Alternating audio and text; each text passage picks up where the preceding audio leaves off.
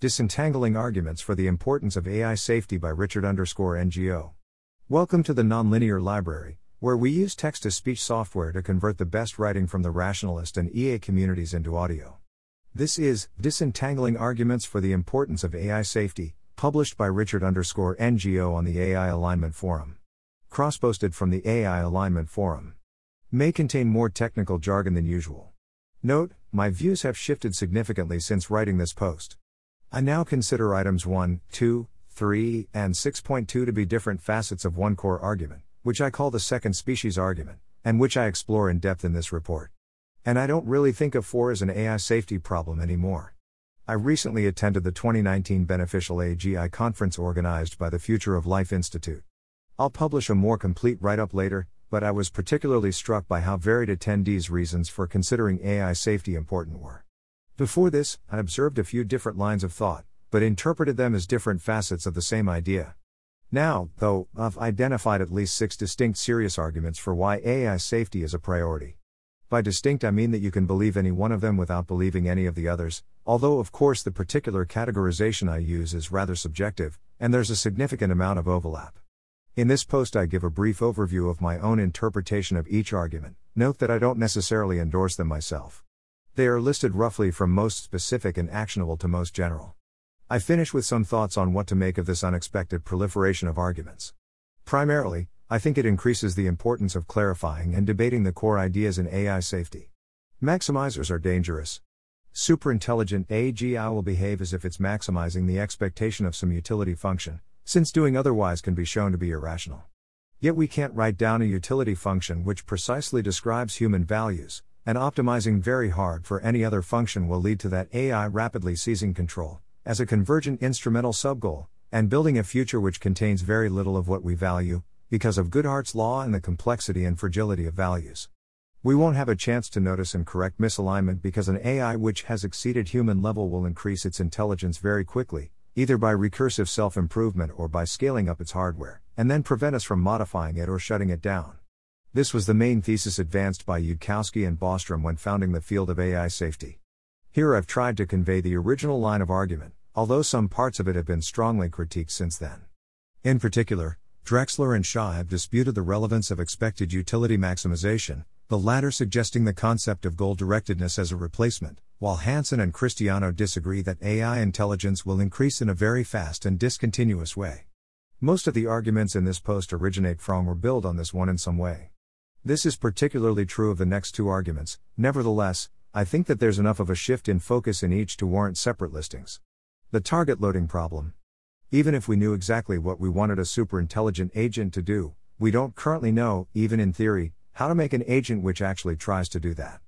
In other words, if we were to create a superintelligent AGI before solving this problem, the goals we would ascribe to that AGI, by taking the intentional stance towards it, would not be the ones we had intended to give it. As a motivating example, evolution selected humans for their genetic fitness, yet humans have goals which are very different from just spreading their genes. In a machine learning context, while we can specify a finite number of data points and their rewards, neural networks may then extrapolate from these rewards in non-human-like ways. This is a more general version of the inner optimizer problem, and I think it captures the main thrust of the latter while avoiding the difficulties of defining what actually counts as an optimizer. I'm grateful to Nate Soares for explaining the distinction, and arguing for the importance of this problem. The prosaic alignment problem. It is plausible that we build prosaic AGI, which replicates human behavior without requiring breakthroughs in our understanding of intelligence. Shortly after they reach human level, or possibly even before, such AIs will become the world's dominant economic actors. They will quickly come to control the most important corporations, earn most of the money, and wield enough political influence that we will be unable to coordinate to place limits on their use. Due to economic pressures, corporations or nations who slow down AI development and deployment in order to focus on aligning their AI more closely with their values will be outcompeted. As AIs exceed human-level intelligence, their decisions will become too complex for humans to understand or provide feedback on, unless we develop new techniques for doing so, and eventually we will no longer be able to correct the divergences between their values and ours. Thus the majority of the resources in the far future will be controlled by AIs which don't prioritize human values. This argument was explained in this blog post by Christiano. More generally, Aligning multiple agents with multiple humans is much harder than aligning one agent with one human, because value differences might lead to competition and conflict even between agents that are each fully aligned with some humans. As my own speculation, it's also possible that having multiple agents would increase the difficulty of single-agent alignment. For example, the question "what would humans want if I didn't manipulate them" would no longer track our values if we would counterfactually be manipulated by a different agent. The human safety problem. This line of argument, which way.I has recently highlighted, claims that no human is safe in the sense that giving them absolute power would produce good futures for humanity in the long term, and therefore that building AI which extrapolates and implements the values of even a very altruistic human is insufficient. A prosaic version of this argument emphasizes the corrupting effect of power, and the fact that morality is deeply intertwined with social signaling. However, I think there's a stronger and more subtle version. In everyday life, it makes sense to model humans as mostly rational agents pursuing their goals and values. However, this abstraction breaks down badly in more extreme cases, for example addictive superstimuli, unusual moral predicaments, implying that human values are somewhat incoherent. One such extreme case is running my brain for 1 billion years, after which it seems very likely that my values will have shifted or distorted radically, in a way that my original self wouldn't endorse. Yet if we want a good future, this is the process which we require to go well. A human, or a succession of humans, needs to maintain broadly acceptable and coherent values for astronomically long time periods. An obvious response is that we shouldn't entrust the future to one human, but rather to some group of humans following a set of decision-making procedures. However, I don't think any currently known institution is actually much safer than individuals over the sort of timeframes we're talking about. Presumably a committee of several individuals would have lower variance than just one, but as that committee grows you start running into well-known problems with democracy. And while democracy isn't a bad system, it seems unlikely to be robust on the timeframe of millennia or longer. Alex Ju has made the interesting argument that the problem of an individual maintaining coherent values is roughly isomorphic to the problem of a civilization doing so, since both are complex systems composed of individual modules which often want different things. While AGI amplifies the human safety problem, it may also help solve it if we can use it to decrease the value drift that would otherwise occur. Also, while it's possible that we need to solve this problem in conjunction with other AI safety problems, it might be postponable until after we've achieved civilizational stability. Note that I use broadly acceptable values rather than our own values, because it's very unclear to me which types or extent of value evolution we should be okay with. Nevertheless, there are some values which we definitely find unacceptable, for example having a very narrow moral circle, or wanting your enemies to suffer as much as possible, and I'm not confident that we'll avoid drifting into them by default. Misuse and vulnerabilities. These might be catastrophic even if AGI always carries out our intentions to the best of its ability. AI which is superhuman at science and engineering R&D will be able to invent very destructive weapons much faster than humans can. Humans may well be irrational or malicious enough to use such weapons even when doing so would lead to our extinction, especially if they're invented before we improve our global coordination mechanisms. It's also possible that we invent some technology which destroys us unexpectedly, either through unluckiness or carelessness. For more on the dangers from technological progress in general, see Bostrom's paper on the vulnerable world hypothesis. AI could be used to disrupt political structures, for example via unprecedentedly effective psychological manipulation. In an extreme case, it could be used to establish very stable totalitarianism, with automated surveillance and enforcement mechanisms ensuring an unshakable monopoly on power for leaders. AI could be used for large-scale projects, for example climate engineering to prevent global warming, or managing the colonization of the galaxy, without sufficient oversight or verification of robustness. Software or hardware bugs might then induce the AI to make unintentional yet catastrophic mistakes. People could use AIs to hack critical infrastructure, include the other AIs which manage aforementioned large-scale projects. In addition to exploiting standard security vulnerabilities, hackers might induce mistakes using adversarial examples or data poisoning. Argument from large impacts.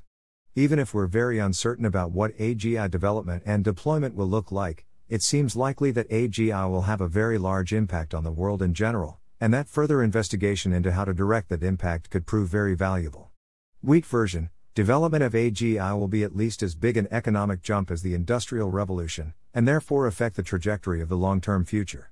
See Ben Garfinkel's talk at EA Global London 2018. Ben noted that to consider work on AI safety important, we also need to believe the additional claim that there are feasible ways to positively influence the long-term effects of AI development, something which may not have been true for the Industrial Revolution. Personally, my guess is that since AI development will happen more quickly than the Industrial Revolution, power will be more concentrated during the transition period, and so influencing its long-term effects will be more tractable. Strong version: development of AGI will make humans the second most intelligent species on the planet. Given that it was our intelligence which allowed us to control the world to the large extent that we do, we should expect that entities which are much more intelligent than us will end up controlling our future, unless there are reliable and feasible ways to prevent it. So far we have not discovered any. What should we think about the fact that there are so many arguments for the same conclusion? As a general rule, the more arguments support a statement, the more likely it is to be true. However, I'm inclined to believe that quality matters much more than quantity. It's easy to make up weak arguments, but you only need one strong one to outweigh all of them. And this proliferation of arguments is weak evidence against their quality. If the conclusions of a field remain the same but the reasons given for holding those conclusions change, that's a warning sign for motivated cognition, especially when those beliefs are considered socially important. This problem is exacerbated by a lack of clarity about which assumptions and conclusions are shared between arguments, and which aren't. On the other hand, superintelligent AGI is a very complicated topic, and so perhaps it's natural that there are many different lines of thought. One way to put this in perspective, which I credit to Beth Barnes, is to think about the arguments which might have been given for worrying about nuclear weapons, before they had been developed. Off the top of my head, there are at least 4. They might be used deliberately. They might be set off accidentally. They might cause a nuclear chain reaction much larger than anticipated. They might destabilize politics, either domestically or internationally. And there are probably more which would have been credible at the time, but which seem silly now due to hindsight bias. So if there'd been an active anti-nuclear movement in the 30s or early 40s, the motivations of its members might well have been as disparate as those of AI safety advocates today. Yet the overall concern would have been, and still is, totally valid and reasonable. I think the main takeaway from this post is that the AI safety community as a whole is still confused about the very problem we are facing. The only way to dissolve this tangle is to have more communication and clarification of the fundamental ideas in AI safety, particularly in the form of writing which is made widely available.